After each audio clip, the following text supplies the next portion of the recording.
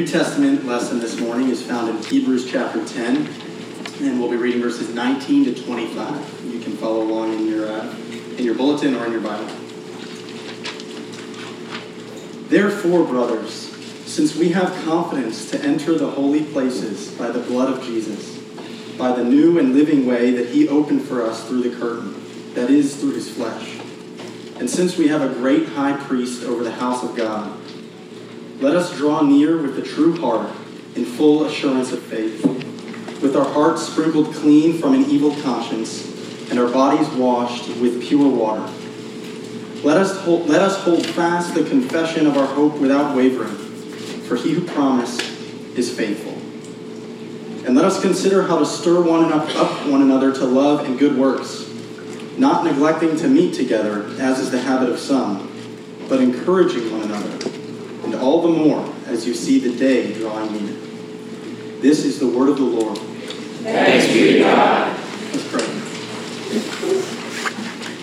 Father, this morning, open our eyes that we would see wonders in your word. Illumine us by your Spirit and speak these truths deep into our hearts, that we would go transformed into the week ahead. In Jesus' name, amen. This morning we continue our sermon series through the Songs of Ascent, which is a collection of psalms in the book of Psalms, this song book of the Bible. But it's a collection in this big book of the Bible of 15 hymns that we've said are the songs of pilgrims. They're the pilgrimage songs of an Israelite. They're the songs that faithful Israelites would sing year after year as they journeyed to Jerusalem, as they would go 3 times a year is what's prescribed to worship their God in his temple. And on a long journey, as we all know, you've got to occupy the time somehow. Usually you do that with songs. So we've said these songs fill that space, and they are rich with meaning and exhortation and just a great resource for what it means to journey in the Christian life, to be on this pilgrimage as the Israelites were. And this morning we look at Psalm 125, which is equally rich and I trust will be a blessing to you. So you can follow along with me as we go through it. Perhaps one of the most famous home runs in baseball history happened during Game 3 of the 1932 World Series. So this was a long time ago. This was a World Series between the New York Yankees and the Chicago Cubs. The game was played at Wrigley Field. After 4 innings of play, the score was tied at 4-4. The Cubs pitcher was a man named Charlie Root. Charlie Root was still pitching, despite giving up several home runs already, in the 5th inning, when to the plate walked a man named George Ruth, otherwise known as Babe Ruth. Babe Ruth, prior to this even, was a larger-than-life character. He was kind of audacious out there, bold guy, big home run hitter, just a burly dude. And his character was well known. Also, in this game, he had already hit a 3-run home run in the 1st inning. So when he stepped up to the plate in the 5th inning, game tied, the Cubs dugout and the fans at Wrigley were fired up, and they got loud. And so Babe Ruth steps up to the plate, and he had a lot of noise to drown out. There were insults being hurled at him, and by his own account, whether or not this is true, I can't say, but vegetables were being hurled at him. So he's up to the plate trying to drown this out at Wrigley Field, which is a really boisterous stadium, and 2 fastballs go by, 2 strikes. And then he takes 2 balls, counts 2-2. Babe Ruth then famously points 2 fingers to center field. And the next pitch, a fastball, comes down, and Babe Ruth describes it as one of the best feelings he would ever feel in his lifetime. He belts one to the exact spot where he points in center field. The ball makes it halfway up the bleachers in Wrigley. It was a huge deal. And as Babe Ruth rounds third base to go home, he just glances at the Cubs dugout, and they're just silent, just deadpan. The stadium's quiet. Everyone's bummed. The Yankees take the lead, and they go on to win the game in the World Series. And moments like these, there's historical debate about whether or not Babe Ruth actually called his shot, and he himself was kind of vacillated on his answer. But moments like these are shocking. And baseball is a game of percentages. It's a game, a good batting average is around 300. You're toeing the line if you're hitting 250. And so that means you get a hit 1 out of 4 at-bats. So calling your shot with 2 strikes on you is unheard of. It's outlandish. And supposedly Babe Ruth did it. And in moments like these, we wonder, where does that kind of confidence come from? I mean, forget baseball. Wouldn't you like to be able to call more of your shots? I mean, I would. I would love that kind of confidence. I would never have it in baseball, but that kind of confidence it's attractive. We wonder, where does such confidence come from? When we're honest, the reality is that skepticism is far more pervasive than confidence in our lives. Our reality is rife with doubt. Doubt dominates. And most of the decisions that we make, at least that I know, feel very often like shots in the dark. I'm not calling them by any means. These are basic decisions that feel this way. And I think it's a problem that's exacerbated in the modern world. We are surrounded by options. And there's a whole subcategory in our market for product reviewing. So basic decisions become so hard. When you have your first kid, it's like, what brand of diapers do I buy? Really, there's so many options, and you got, the more expensive ones, the far cheaper ones that are they going to hold their weight in stuff, or what you're weighing, priorities, sort of value, and what's important there. Basic decisions. Then we can ratchet that up, though, right? Where do I go to college? Long gone are the days where you go, to the place that's close, unless you're a star athlete on a scholarship. What kind of car do you buy? It's a little bigger decision than what kind of diapers. What doctor do you see for what ails you? These decisions get increasingly more serious, and the skepticism, the doubt, the lack of confidence that we feel when we have to make these decisions can be crippling.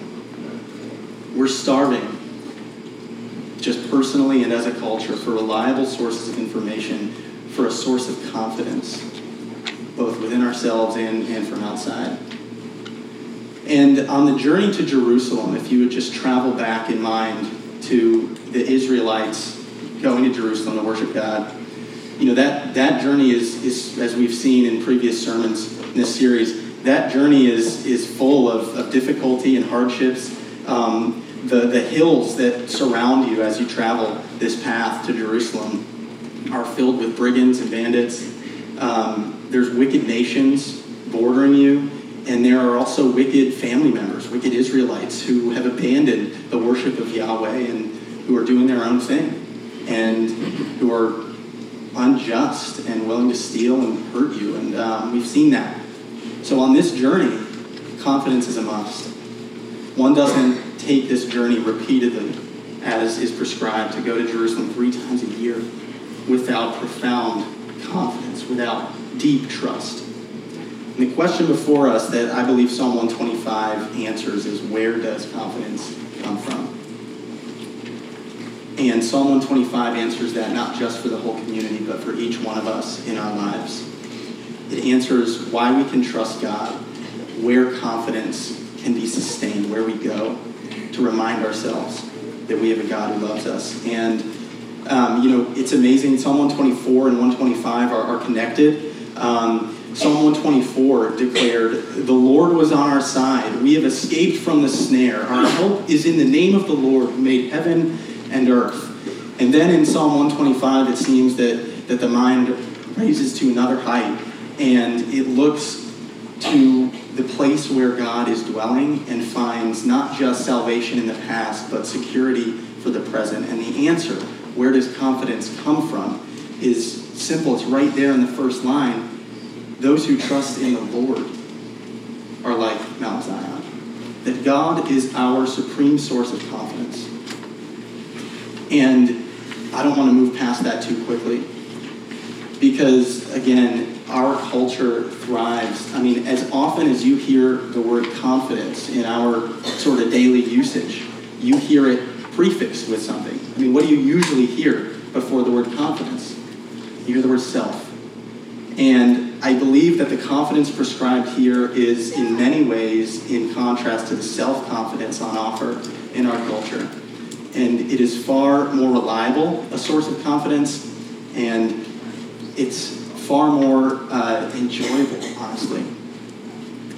So Psalm 125 gives us 4 reasons, we'll see, for why we can have confidence, for where confidence gives us 4 places where confidence comes from.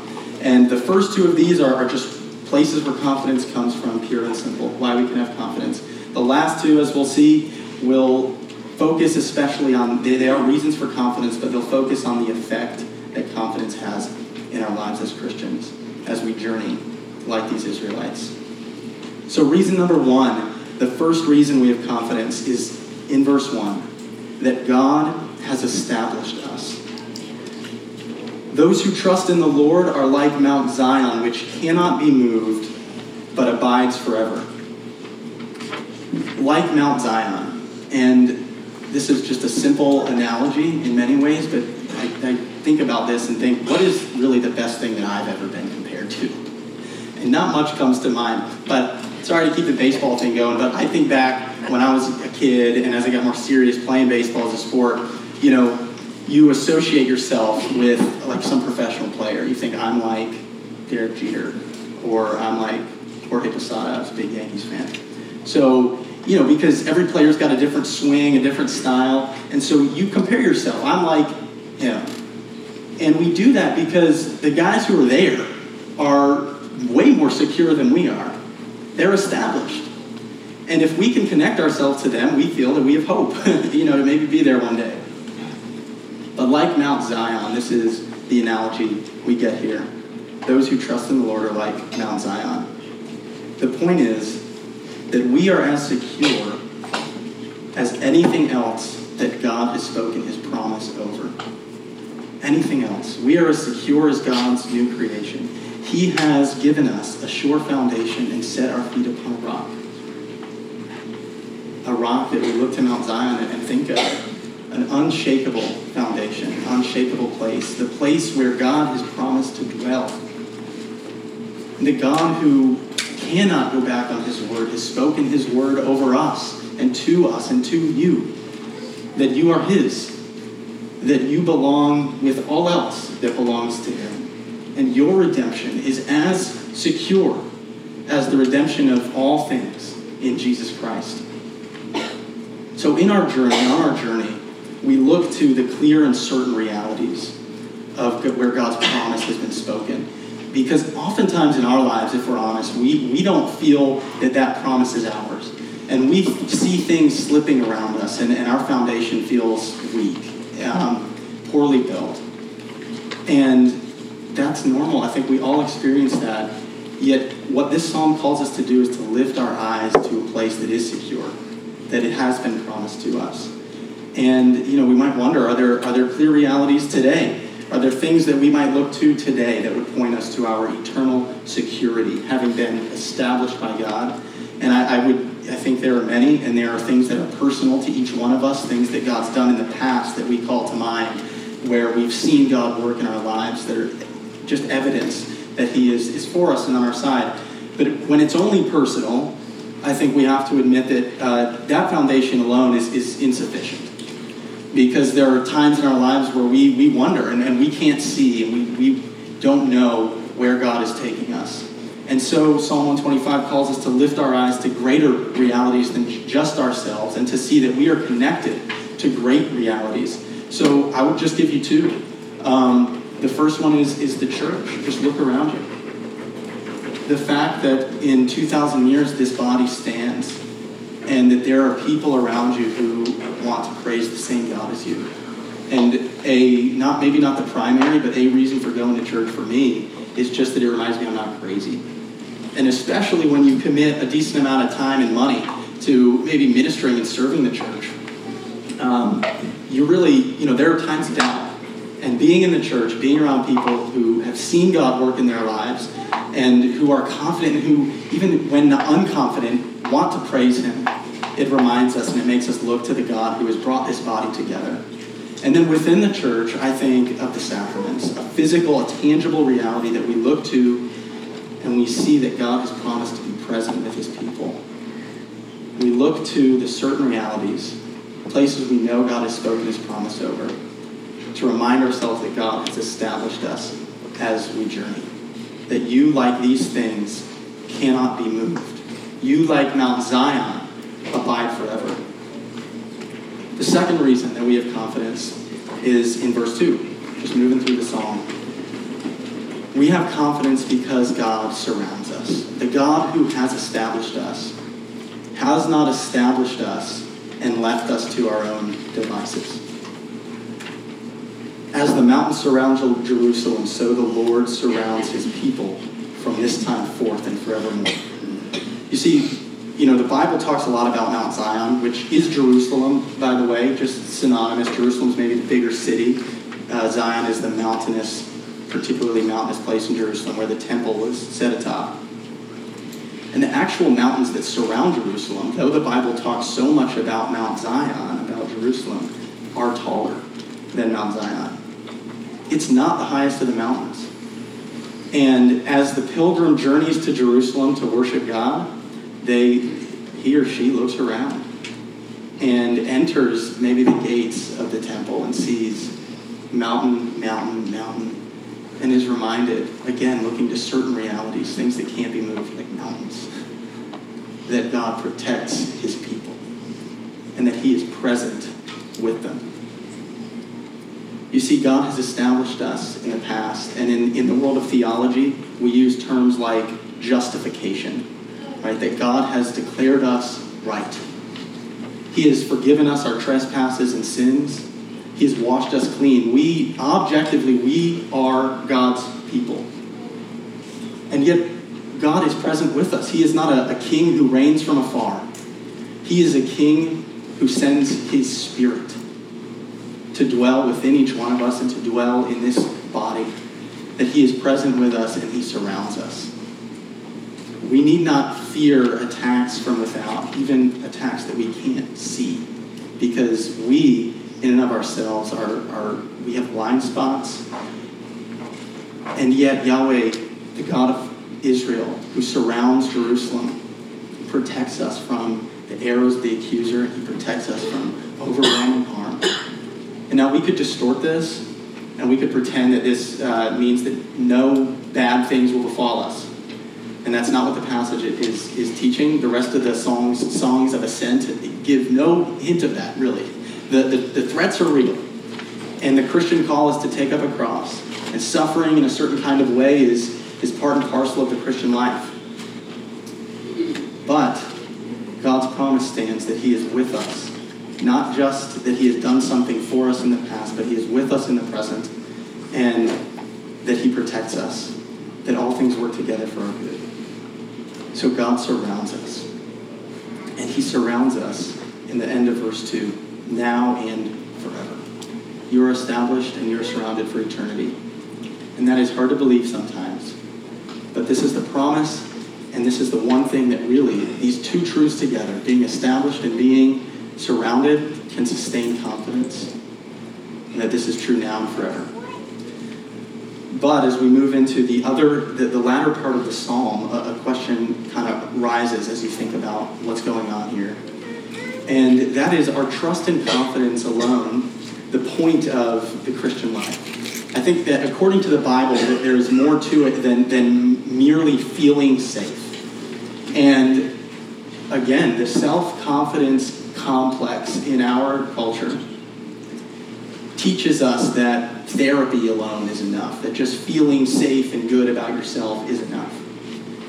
And yet, God calls us to more.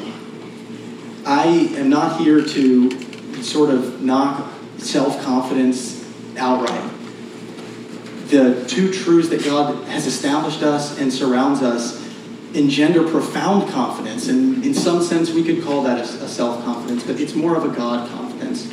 Either way, there is confidence, but the Christian life calls us to more than simply to trust and sitting back. And the last two reasons that the psalm gives us for confidence speak to what effect confidence has in our lives. So the third reason that we are confident is that God is committed to righteousness. And that's found in verses 3 and 5. So verse 3, "For the scepter of wickedness shall not rest on the land allotted to the righteous, lest the righteous stretch out their hands to do wrong." Verse 5, "But those who turn aside to their crooked ways, the Lord will lead away with evildoers." What these verses speak to is a profound confidence in the reliability of the world, and especially of the moral world over which God is king. That it is reliable. As Dr. King put it, the moral arc of the universe bends toward justice. And he's right about that. And it bends towards justice because God is the one who created all things and sustains all things. This isn't some blind principle built into creation. It is a personal principle that God is here, that this is God's world, that he will make the rights right and he will remove the wrongs. He is equitable. He is just. He is not arbitrary with you, despite that our experience may sometimes lead us to think that. Proverbs 29:25 says, "The fear of man is a snare, but whoever trusts in the Lord is safe." That following God's way, trusting in him, is safe. Again, we could distort this and make it sound like life is easy, but this isn't the promise. The promise is that God will right wrongs, that he is just and good. And I think this is part of the dynamic of a line that we pray every week. Lead us far from temptation. Because temptation comes when we don't feel safe.